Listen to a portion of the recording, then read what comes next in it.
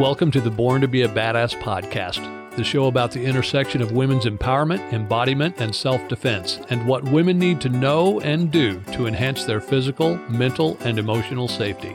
Here's your host, 4th degree black belt and self-protection expert, Cynthia Jolicoeur-Rude.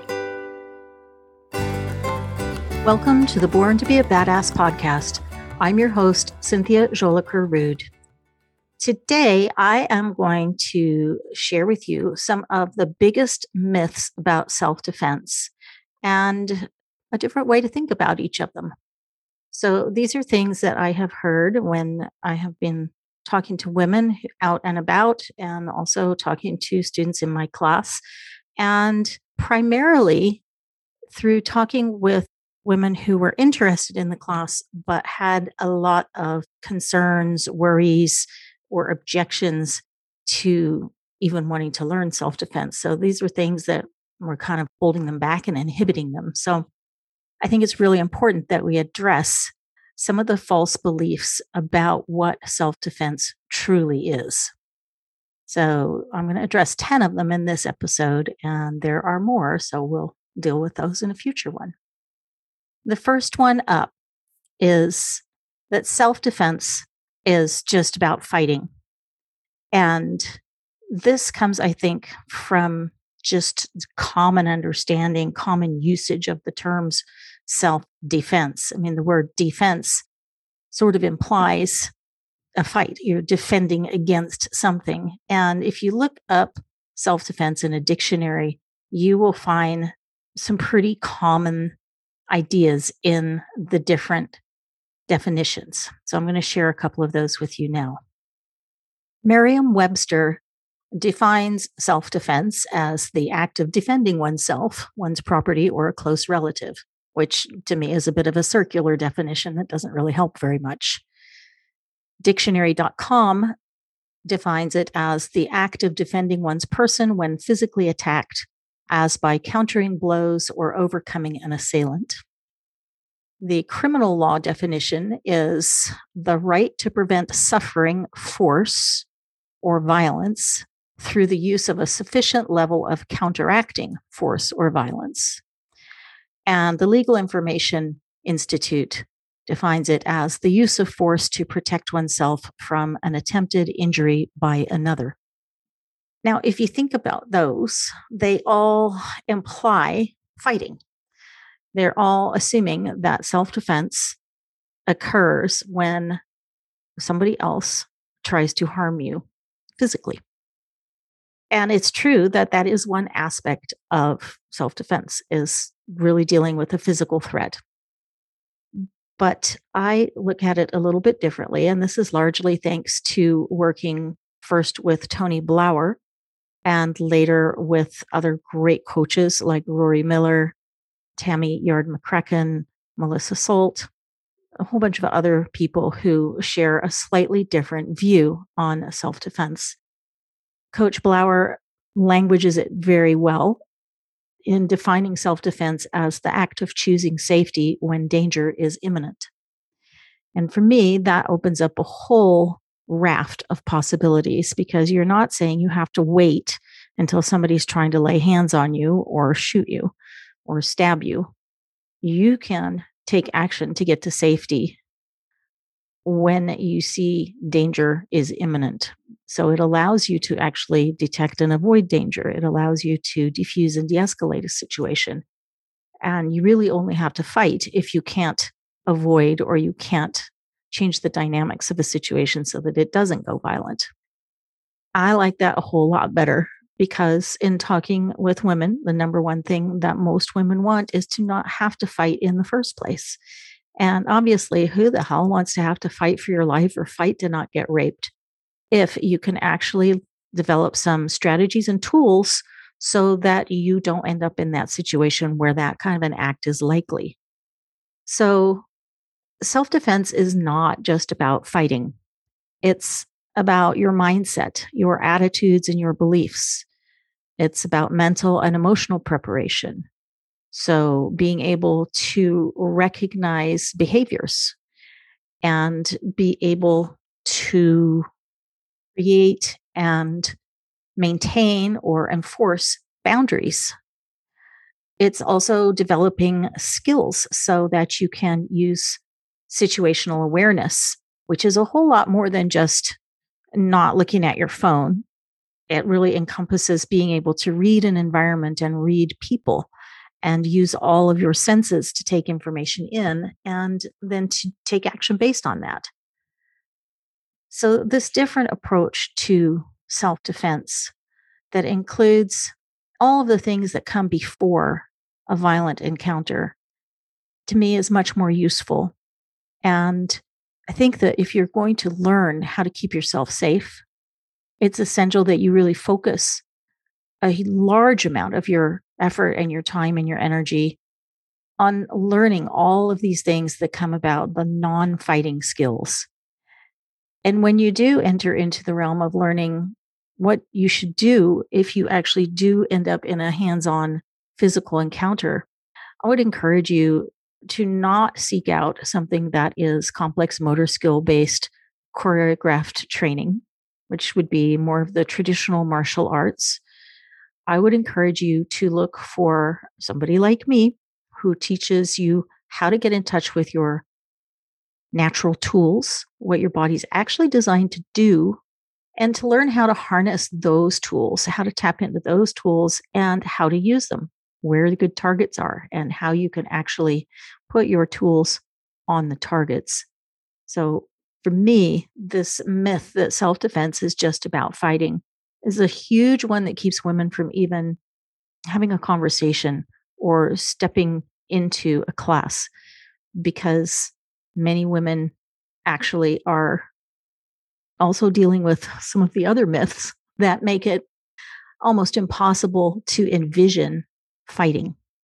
And the truth is, women are already pretty damn good at a lot of the non fighting skills of listening to instincts and intuition and being able to tune into another person's behavior and emotions and start to get a feel for the dynamics that are underlying a particular interaction. So women actually already have a bit of a head start when it comes to learning how to detect and avoid danger. And of course, you can always build on that by learning the things that we don't know, which is usually how predators, criminals, creeps, opportunistic perpetrators actually choose people to target, the decision making process that they go through, and some of the behaviors, both physical and mental, that they may use in order to get you into a space and a situation or an environment where you can be victimized.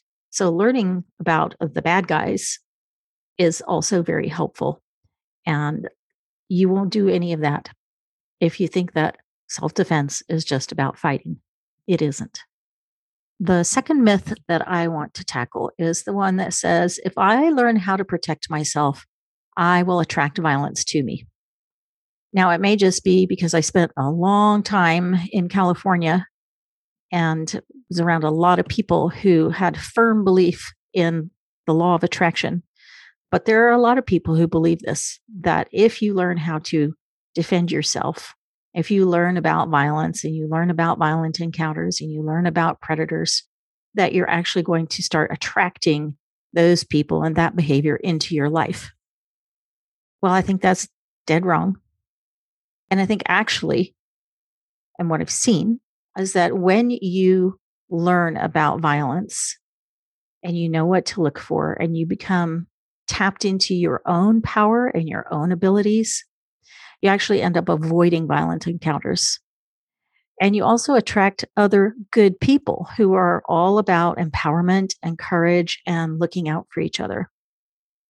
When you learn about predators and you learn about what they look for in potential victims or targets, that allows you to move through the world in a different way, to present yourself in a different way.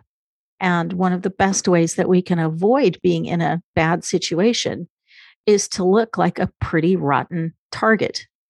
We want to look as though we are confident and that we move through the world owning our space. We want to look like we will be too much to handle or really hard to deal with.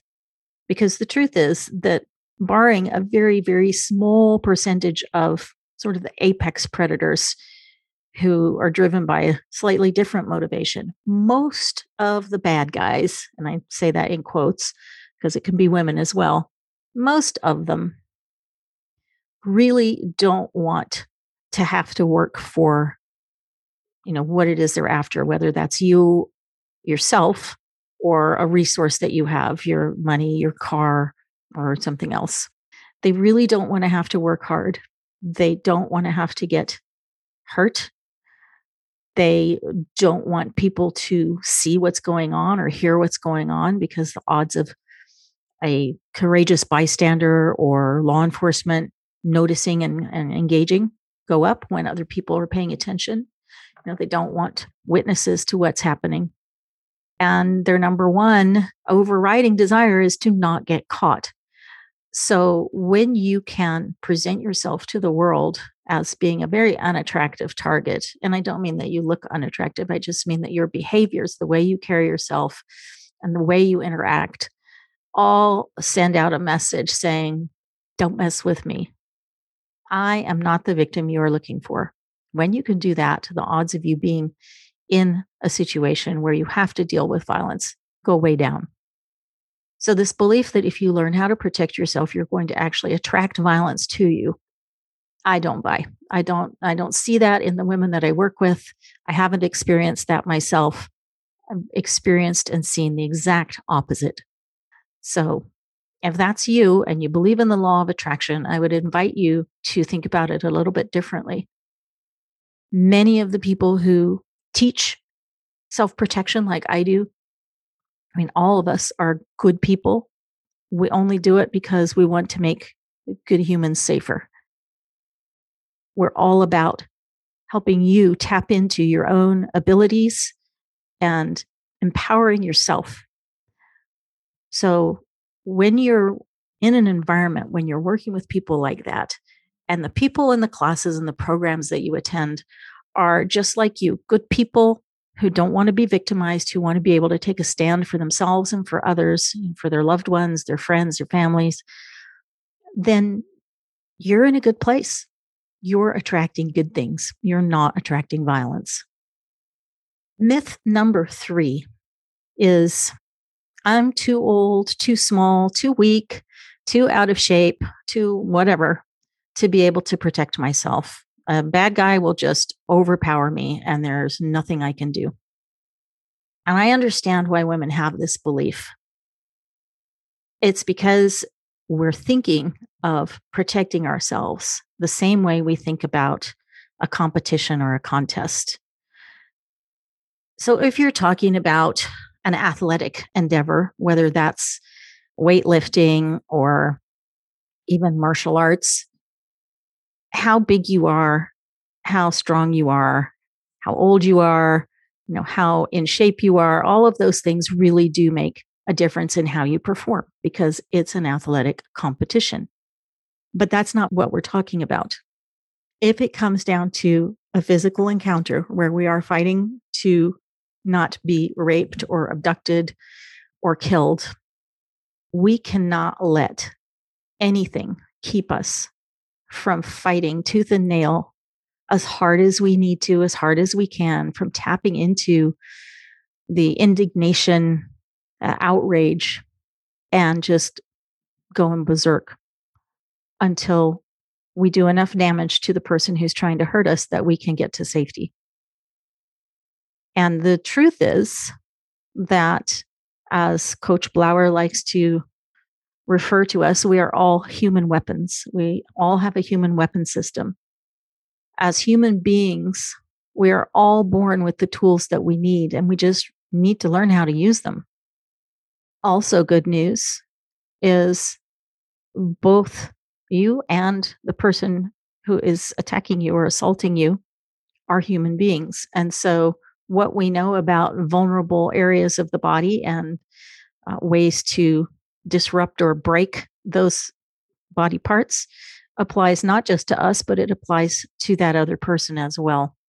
Tim Larkin has a great system called target focus training, which is all about how do you apply your tools on targets so that you can break or disable, render unconscious, or even dead, definitely unable to continue an assault. How do you use those tools on targets in a way that you can accomplish that goal so that you can be safe?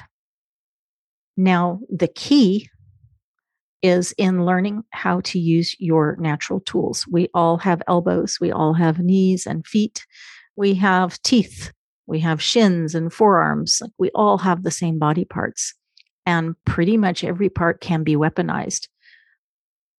And it's not a complicated thing. We often teach how to use an elbow by saying, hey, do you ever ride in a car? And most people, yes, they've ridden in a car. Have you ever reached for your seatbelt? It's like, yes, of course. Well, that motion of reaching up over your shoulder to grab the seatbelt and pull it down across you, that reaching over your shoulder motion is an elbow. It's a horizontal elbow. So learning how to tap into your natural tools is actually quite simple. We don't have an opportunity when we're in a situation where we have to fight for our lives to become younger, stronger, more in shape. We have to deal with it as we are. And that's where the power of your mindset really comes in.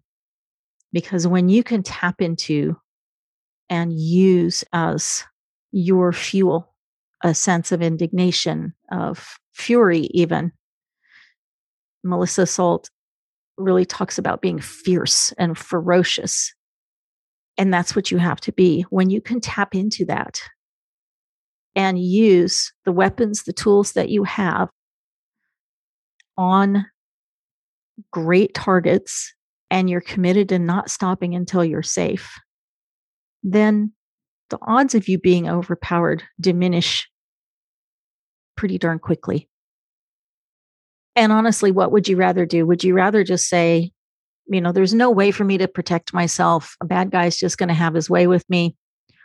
Or do you want to give yourself a chance and say, I am who I am, I'm in the body that I'm in, and I'm going to maximize myself. I am going to learn as much as I can about how to use what I have so that at least I have a chance. Which would you rather do? I hope that your choice is to say, my body's my body. I've got what I've got. It's going to change over time. But if I can learn the principles of how to use it, then I know I'm not defenseless. And I may not win every fight, but I have a chance. I have more of a chance than I thought I did. And I hope you understand how important having the mindset and that emotional drive and will to survive is, because you need that to go along with your natural tools. The fourth myth that I want to tackle is that it takes years to learn how to be safe.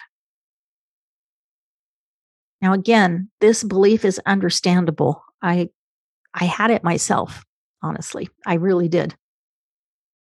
But what I was doing, and what many people do when they hold this belief, is mixing up martial arts and self-defense.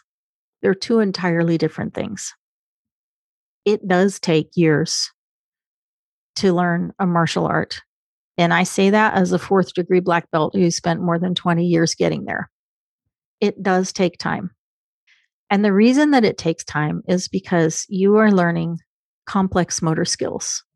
You are learning choreographed movements. Those things are all, if your partner does this, or if the assailant does this, then you do that. Not only is it an if this, then that situation, but most of the time you're learning multiple options for how to deal with each specific potential attack. And there's something called Hick's Law that basically says that when you have a lot of options, you're slower to make a decision.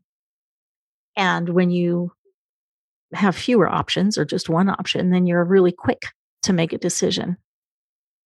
So this also has to do with how your mind, or actually your brain, functions. because these complex motor skill movements that you learn in martial arts and in many self-defense classes that are based on this sort of choreographed if this then that model, all of those things live in your cognitive brain. This is your thinking, your rational thinking, executive function part of your brain. And what we know about violence and about violent encounters and being in a situation that's terrifying is that that part of your brain gets hijacked by the amygdala. It gets hijacked by what we call sometimes your reptilian or your lizard brain, which is your survival brain. It's the part of the brain that is just all about survival. And that part of your brain basically takes over when you're in one of these situations. And it really is very simple. It's focused on gross motor movements. It starts with flinching, pushing away danger. And it's not at all about thinking, analyzing, making choices. And it's certainly not all about remembering something that you've memorized and practiced that is a complex motor skill or a choreographed sequence of movements. The good news is that if you learn a system that teaches you how to tap into your natural tools, and it's based on your brain and how your brain and body are designed to work, then what you'll do is you'll learn what's going to happen when you get startled, what's going to happen when something happens suddenly. That's the realm of that reptilian brain. And then how do you convert from that? How do you get to a point where you're mentally, emotionally, psychologically sort of in charge of yourself again so that your cognitive brain has caught up to what's happening? And then how do you transition to those other tools that you have learned? So I'm not saying don't learn something like a martial art. I would never say that because they're awesome. And that if you learn them or you have those skills, you've got even more tools at your disposal. But those aren't the things that you're going to need right in the first instance of an assault. They're just tools that you'll be able to employ, just like, grabbing an improvised defensive tool from your environment. So the reason it takes years to learn how to be safe if you're doing martial arts is that what you're doing is you're actually developing skills that your cognitive brain is in charge of.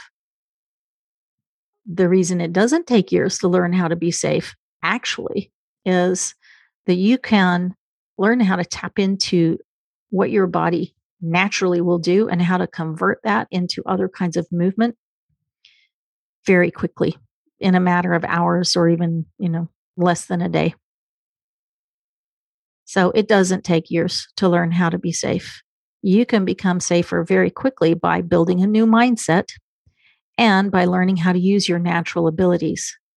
Tapping into what's in you means that you won't forget it either because it's not memorized. And it's kind of the thing, like once you get it, that light bulb doesn't ever turn off. That switch never gets unswitched. You're not memorizing complicated moves. You're tapping into what's already innate and natural in you. And it doesn't take years to learn how to do that.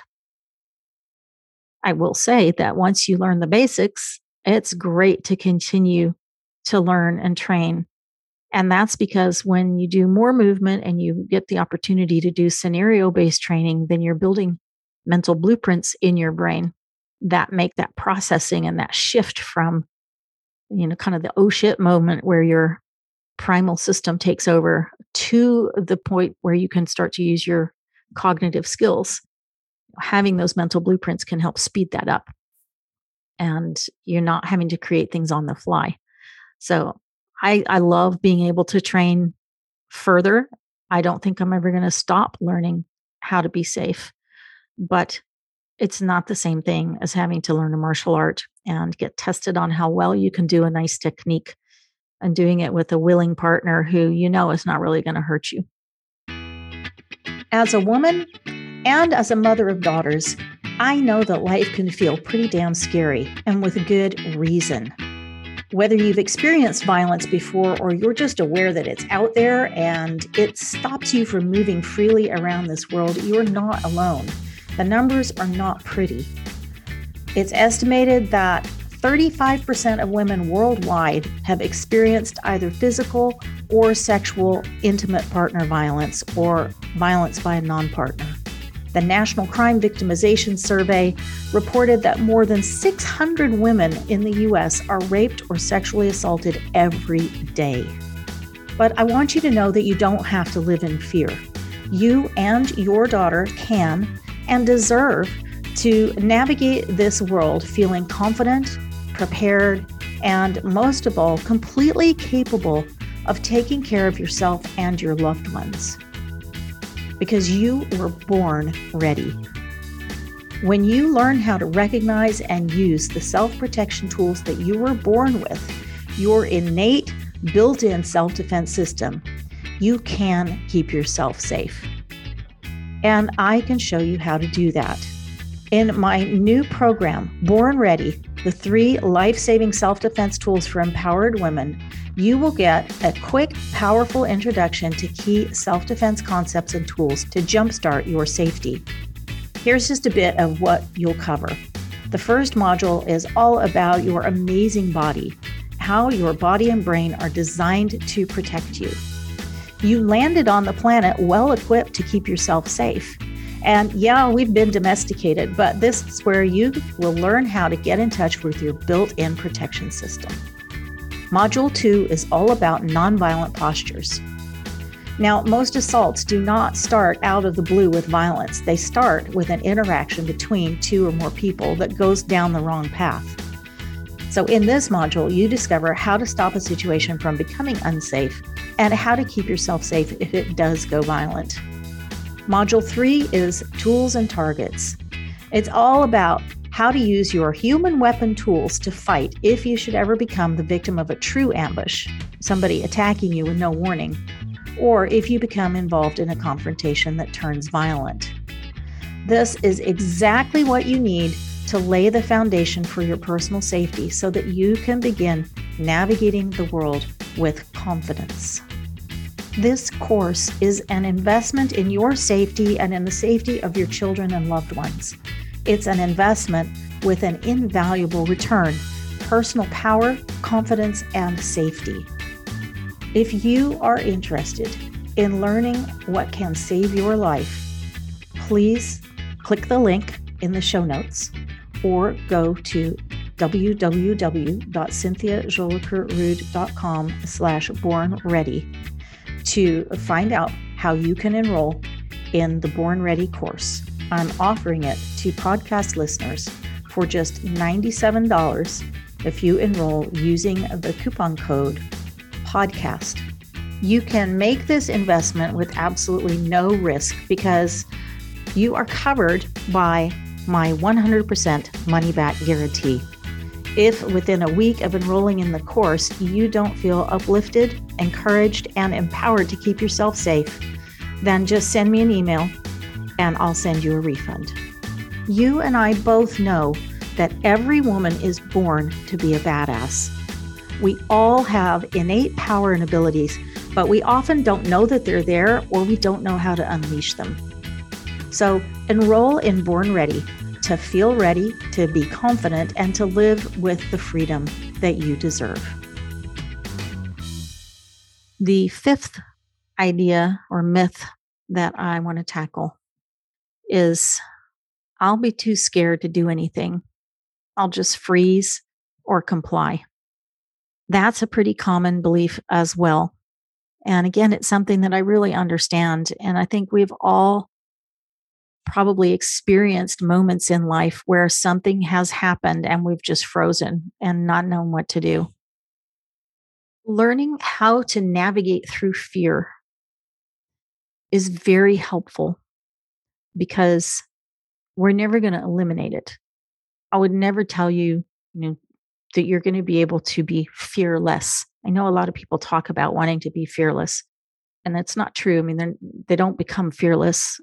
They become more capable of managing their fear.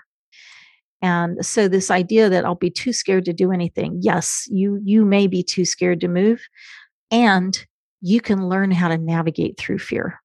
You can learn what's going on in your mind that is creating that fear. What are you visualizing?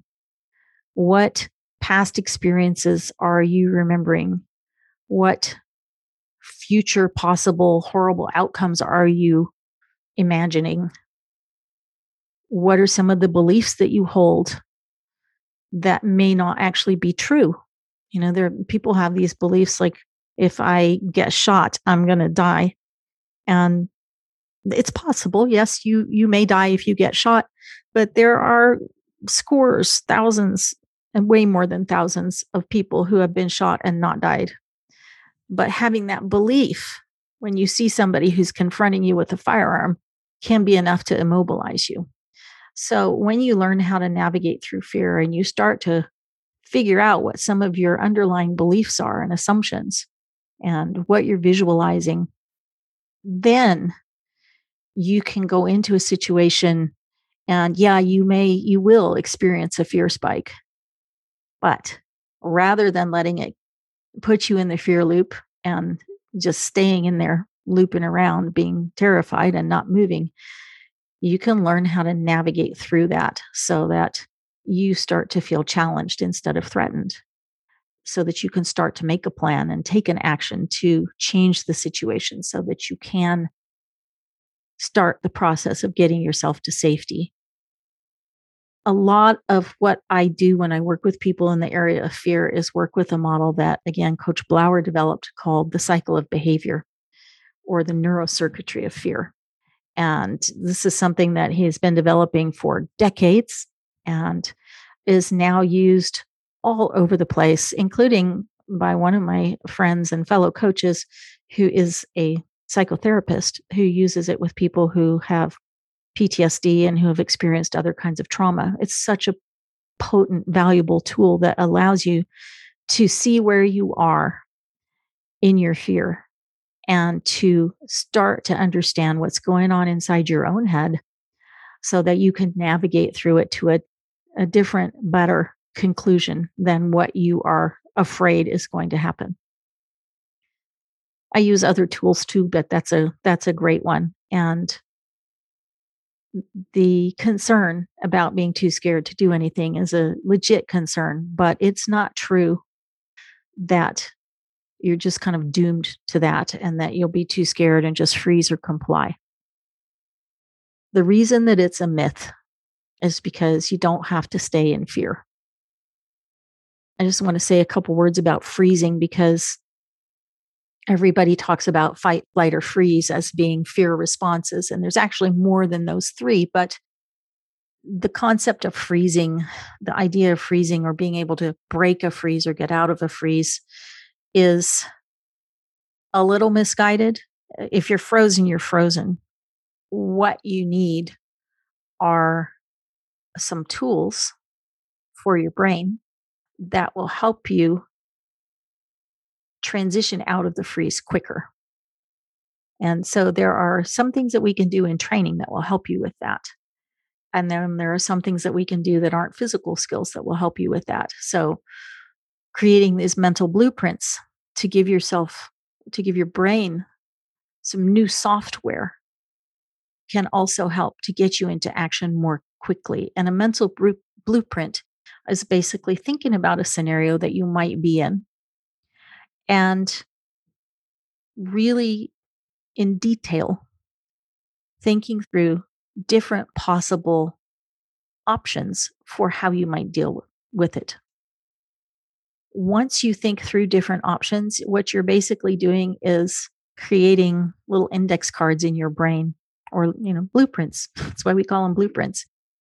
And if you encounter something that is similar, it doesn't even have to be exactly the same, then your brain can actually flash onto that very quickly and give you a plan. And often that is the thing that you need in order to get into action.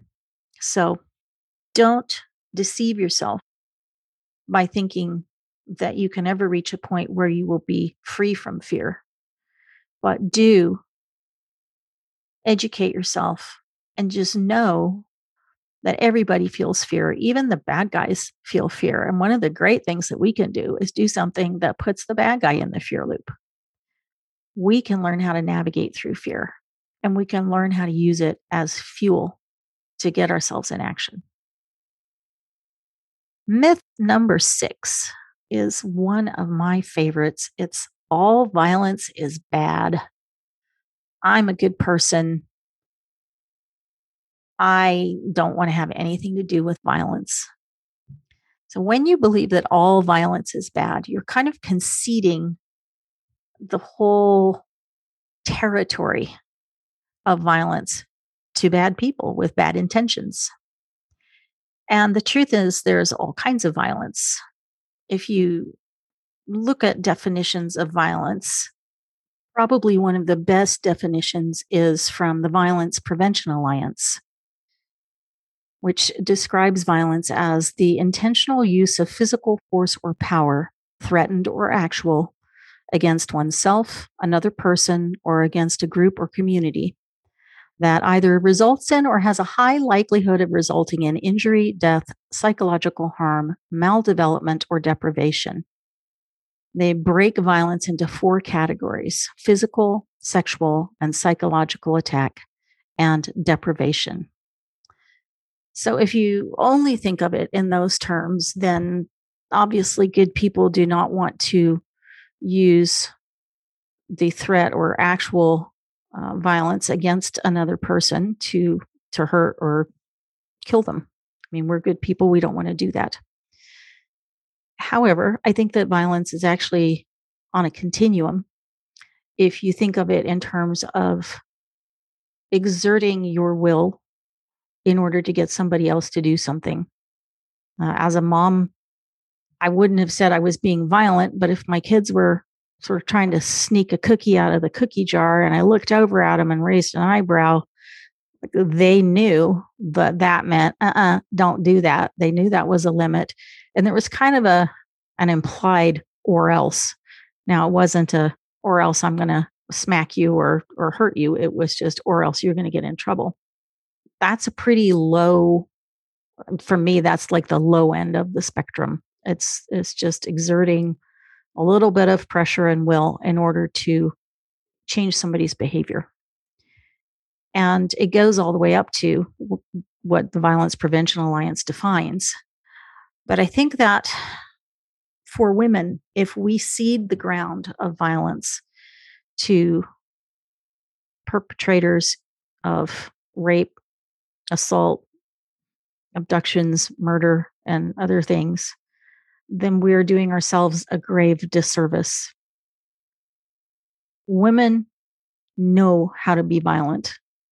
We know how to use force to protect ourselves, and we know how to do it to protect our loved ones. Think about in the natural world or the animal world, all of the images of the female animal and her power and her protective spirit. There's the bear, the mama bear image, who will do anything to protect her cubs, right? Any mama animal will do that, including the human. And that doesn't mean that those mamas who are protecting their young are bad for using physical force against a being that wants to hurt their kids.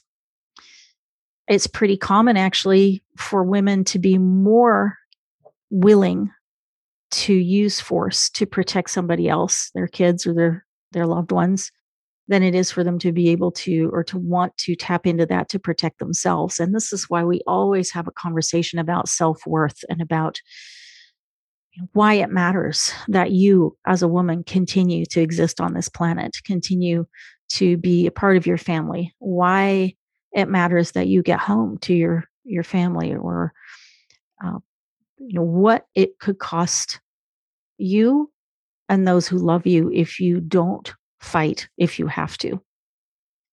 And I think that you can understand that when you look at it that way, then we have to claim our own ability to be violent. And we're not the ones who are choosing to be violent. And this is really important. And I think this is the thing that makes the difference, is that violence is a tool, and it's one that good people need to be able to use in order to keep the bad guys from succeeding in their plans. But the person who initiates a violent encounter is not you. It's not the good person. It's the predator. It's the criminal. It's the perpetrator. They're the one that makes the decision to lay hands on you. They're the ones who chooses when and where and how it's going to happen. They're the ones who have chosen violence. So for me, if somebody chooses to use violence against me, then I have every right to use it to protect myself, to protect my family, my friends. And it doesn't make me a bad person. It makes me a powerful person. It makes me somebody who is willing to take a stand and not just let an aggressive, intimidating looking, nasty person get away with something that they shouldn't be able to do. So I hope that gives you a little different slant on violence. I don't like violence. I don't think any of us who work in this space like violence. I think we all hate it. And that's why we're so committed. I know that's why I'm so committed to helping women develop themselves, develop the tools and the knowledge so that they know how to deal with it and they don't just end up being victimized because they're not able to tap into their own ferocity, their own tools, and their own ability to wreak havoc on somebody who is trying to injure, abduct, or kill them. Myth number 7 is that carrying self-defense tools makes you safe. Now, think about it. Do you carry anything with you? There's a big market for self-defense tools, whether that is the tactical flashlight or the tactical pen or pepper spray or a taser, or some of the funkier ones like the little kitty cat ears that you slide on like rings. There's a whole bunch of self-defense tools. There's also, the more obvious ones like knives and firearms or batons, kubatons, things like that. There's tons of self-defense tools. And the marketing all tells you that if you have one of these tools, then you're going to be safe. And I just want to tweak that a little bit. Having those tools, one of those tools, or more than one of those tools, can help you be safe, but you can't count on it. And here's why. Most of the time, we don't have one of those tools ready to go, active in our hands. We don't walk around with them. We don't sleep with them. They are not by default going to be accessible and ready to go in the moment where we need them. They can be if we have a little bit of warning, a little bit of time and space where we realize that things are going sideways and that we need to be better prepared. We might be able to get access to them. In order to do that, we have to practice getting access to them. We have to have them. We have to have practiced with them, and we have to be able to get to them. So, pepper spray in the bottom of your purse is really not going to help you unless you have plenty of time to dig around and find it and get it out, get it in your hand, and get ready. So having the tool in and of itself does not make you safer. You need to have different tools for different situations. Some tools are made to be used up close, like within arm's reach. Some tools, like for example, a taser, are designed to be at sort of middle distance of like 10 to 14 feet. Some are long range tools, like a firearm that can be used up close, in the middle, and far away. So there's all different kinds of tools, and you need to have the right tool for the right situation. So if you have a tool and it's a decent tool, the first thing for you to do is actually try it out, test it out, not full on, obviously, because you don't want to hurt a friend or a partner, but test it out and see if it actually works like you think it will. One of the funniest things I've seen is something that runners are supposed to carry on their fingers. It's a little pointy thing that slides on one of your fingers like a ring, and it has a hard, pointy arrow that points towards your fingertips. And the way it's marketed is that you can use that and you can hurt an attacker with that sharp, pointy end of the tool. If you actually try to use it on somebody, you'll discover that it's pointing entirely the wrong direction if you punch someone. And of course, most women won't punch. That's not what we typically tend to do. But even if you did have a nice solid punch and you were confident with it, if you had that tool on your hand, it wouldn't actually do anything other than probably make your finger feel like crap because it's between you and whatever it is you hit. The pointy end doesn't ever come close to the face of the person who's attacking you. So you got to try your tool out and see, like, does it work as they say it would? Like, would I actually be able to do something with it? But that's just the first step. You got to train with it. You got to practice getting to it when you're a little bit adrenalized, and you got to do some real life scenarios in training so that you can see, like, oh, well, this works really well in this environment or this scenario, but it doesn't work well in that one. So you got to make sure that they actually work, and you got to train and practice with them so you're comfortable with them. You know you can get at them and you know how to use them. And you got to do that in a scenario based training environment so that you can do it adrenalized, because things are really different when you're in a crisis situation and your physiology has changed because you're scared, your heartbeat's changed, you're getting adrenalized. One of the first things to go are your fine motor skills. So if your tool requires you to do several things with your fingers, like fine motor movement, that's probably not going to work too well right then. So these tools can help make you safe, but you cannot rely on them. The reality is that you are your best weapon, and your best tools are your brain and your mindset and your natural human weapon tools. Myth number 8 is assuming that you don't need to learn self-defense at all. This is something that comes up when women are super uncomfortable with even the thought of having to understand violence, think about possible ways they might be attacked, and really are accustomed to depending on somebody else to take action for them. And I mean, as a society, we're very used to outsourcing things. You know, we outsource our garbage collection, we outsource our mail delivery, we outsource all kinds of things. And our personal safety is one thing that we should not outsource. Many women do. They rely on their partners, their boyfriends, their husband. Well, he'll protect me. Well, what if he's not there? What if he's on a business trip? What if he's actually the person who is assaulting you? We can't rely on one of those people to be the knight in shining armor who rides onto the scene when danger is threatening us. They may not be there, and they may not. Actually, some men aren't going to jump in and fight. They're not going to put themselves between us and danger. So we really can't rely on that. A lot of women say, well, I live in a safe neighborhood. Well, guess what? Criminals and predators don't give a hoot if you live in a safe neighborhood.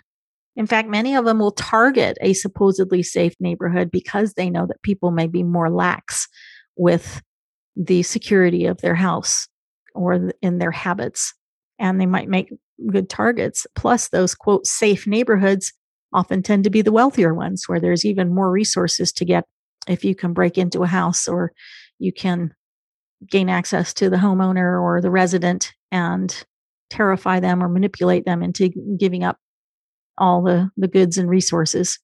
So this assumption that, I don't need to learn because I live in a safe neighborhood. That's just bunk. Another underlying reason that people have for thinking I don't need to learn is, well, I'm a good person and I don't deserve to be hurt. And that's true. Like all of us who are good people, we don't deserve to be hurt. And unfortunately, the people who are predators and criminals, they don't care. They don't care that we don't deserve to be hurt. Whether it is an opportunist who wants something that we have, or a high level apex type predator who just sees us as a toy to play with, or something to collect for his collection of victims. They don't care that we're a good person who doesn't deserve to be hurt.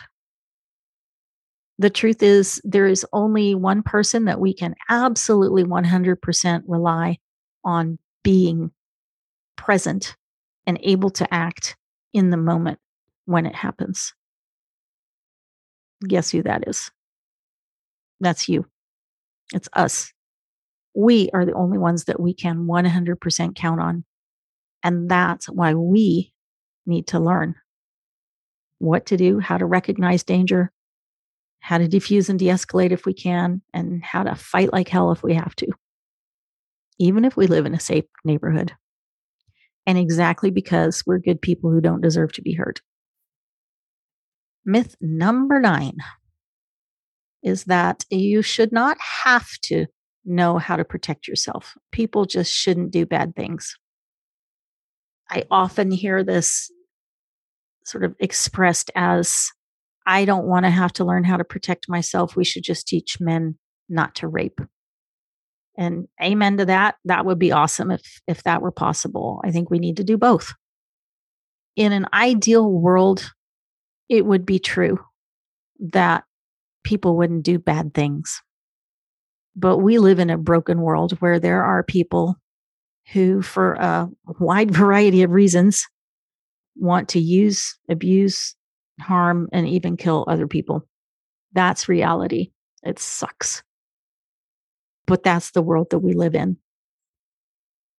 And although we can work on changing that, we can work on all different aspects of how do you raise people who don't want to use, abuse, harm, and kill people. It's going to take time. It's going to take a long time. And I don't think we'll ever be able to completely eliminate people who want to predate on other people.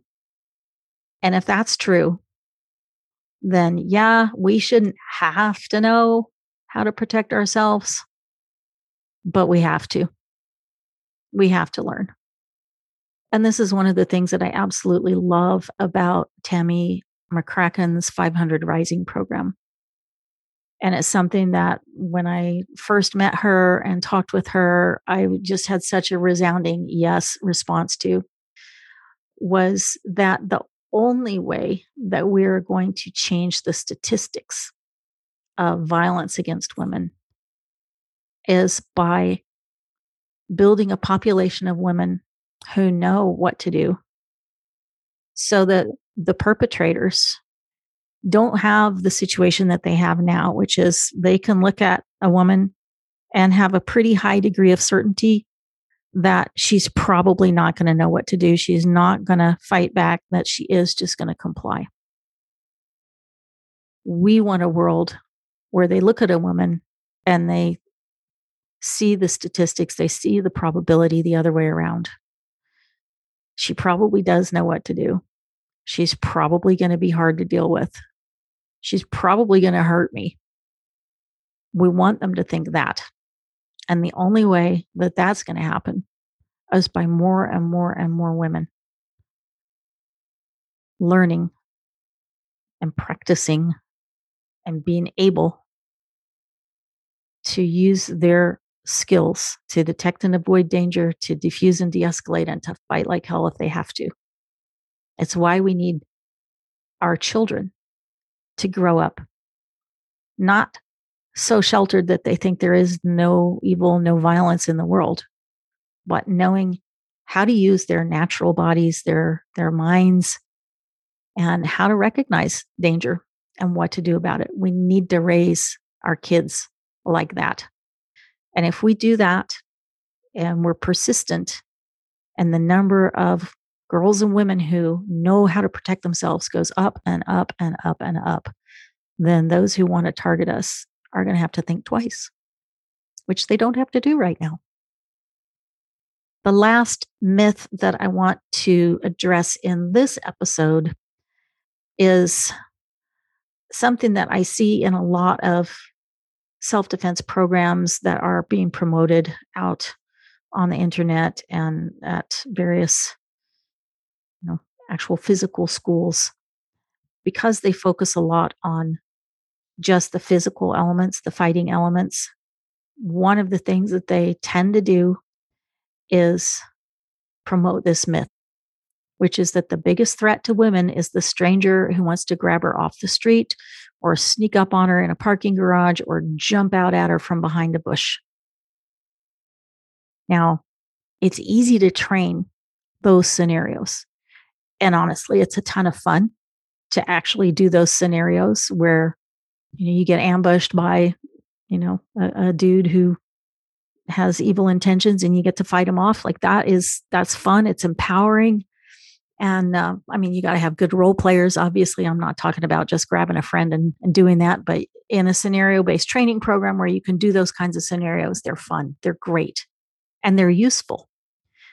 It's a great way for women to start to get comfortable with the physical aspects of self-defense.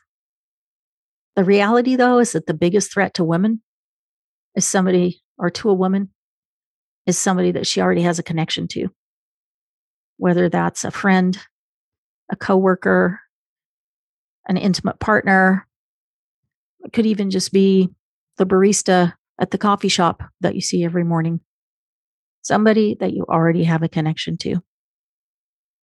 The statistics show that upwards of 70% of women who experience an assault or an attack experience that from somebody that she already knows. So while it's okay and it's a good thing to do to learn how to fight off a stranger, we really have to learn how to deal with a threat from somebody that we know. And one of the big distinctions here is, Coach Blauer, he's just such a font of incredible insights. I just love working with him. And one of the things that I learned from him very early on came when he asked the question, where do you get hit first in a fight? And I ask that in my classes. And, the common response is, probably in the face, maybe, in the stomach, but probably in the face, maybe in the arm. And the truth is, the first place that you get hit in an assault or a violent encounter is in the emotions.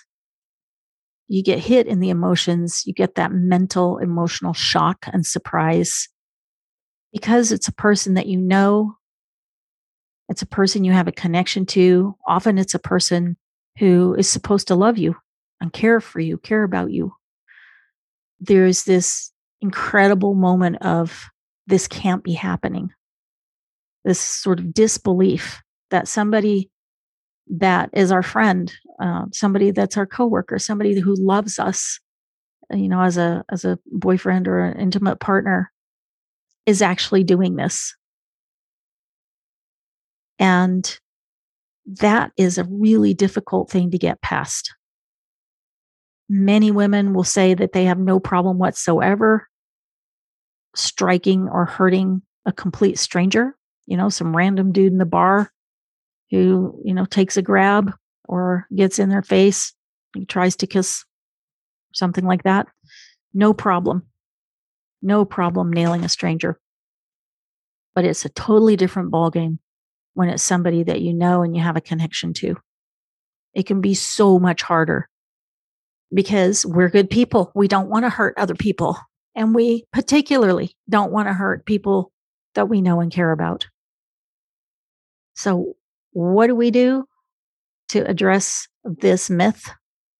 Well, number one is we got to be honest about it and say, yeah, there is a threat from strangers. Absolutely. Women get abducted, assaulted, raped by strangers all the time. However, the biggest threat to women comes from people that they know.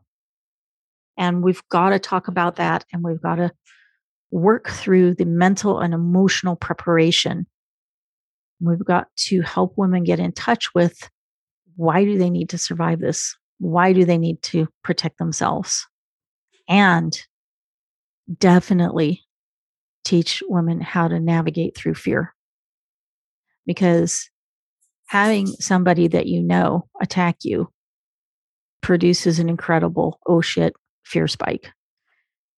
And we got to help women learn what to do in that situation, because it's not easy, but it can be done. And the odds are good that if you are attacked or assaulted, it's probably going to come from somebody that you know, whether casually or intimately. So that is a huge myth.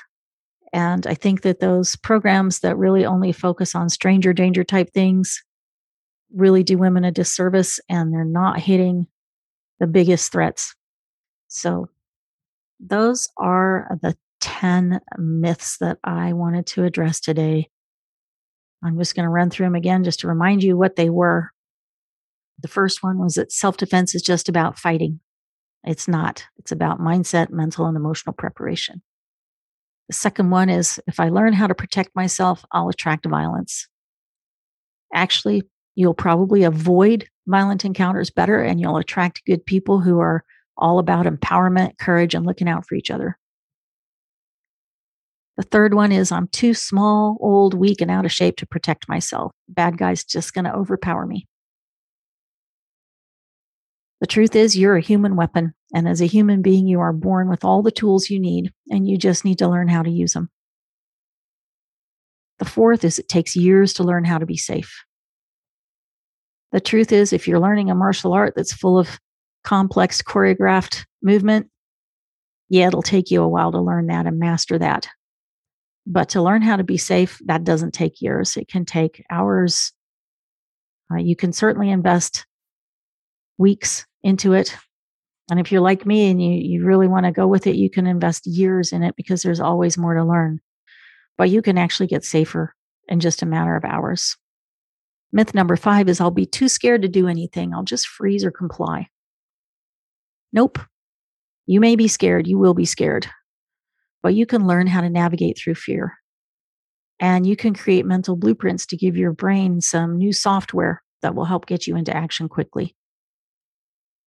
Myth number 6 is that all violence is bad. Well, it's not.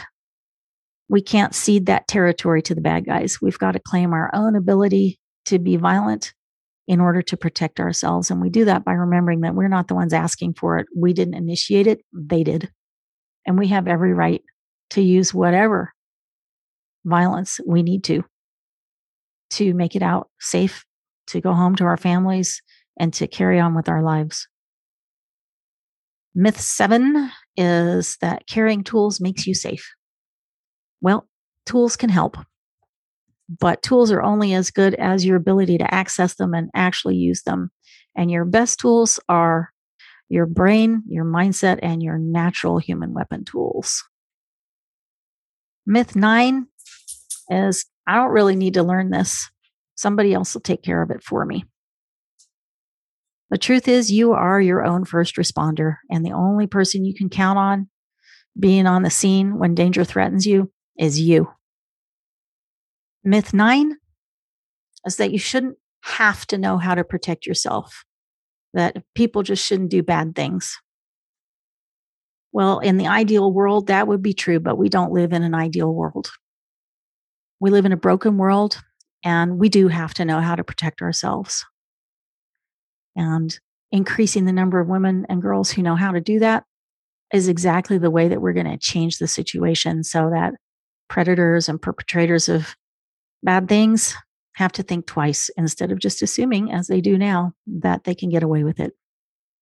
And myth number 10, the last one of this series, is that the biggest threat to women is the stranger who wants to grab her off the street or sneak up on her. Nope. Unfortunately, the biggest threat to women is somebody that she knows. And we've got to learn what to do and how to deal with the emotional impact of having somebody that you know, especially when it's an intimate partner who is supposed to love you and care about you. take action to harm you. So those are 10 of the common myths about self-defense. I would love to hear from you some of the other things that you've heard or that you believe, because, there's really no end to these myths, these beliefs about self-defense. And I really love to address the ones that keep women from actually taking action to learn, because I think we all have the right to walk on the planet with confidence and to do what we want to do and go where we want to go and be with who we want to be with and not feel like we have to be paranoid or scared. And the best way for me to help women is to be able to address some of these myths and false beliefs to make it more accessible and less of a challenge to actually take that step to learn, whether that's with me or with somebody else. It doesn't matter to me. I want more women and more girls to learn what they need to know so that they can protect themselves mentally, emotionally, psychologically, and physically. This is the Born to be a Badass podcast. Stay safe and be a badass. You've been listening to the Born to be a Badass podcast, the groundbreaking show that shines the light on women, violence and safety, life after trauma, and how to build personal power and courage. Be sure to subscribe so that you don't miss a single episode, and share it with your friends, family members, and colleagues. And while you're at it, please leave a rating and review that will help our show reach more women around the world. Tune in regularly for more exciting conversations full of insights and wisdom you won't hear anywhere else. And until next time, embrace your inner badass.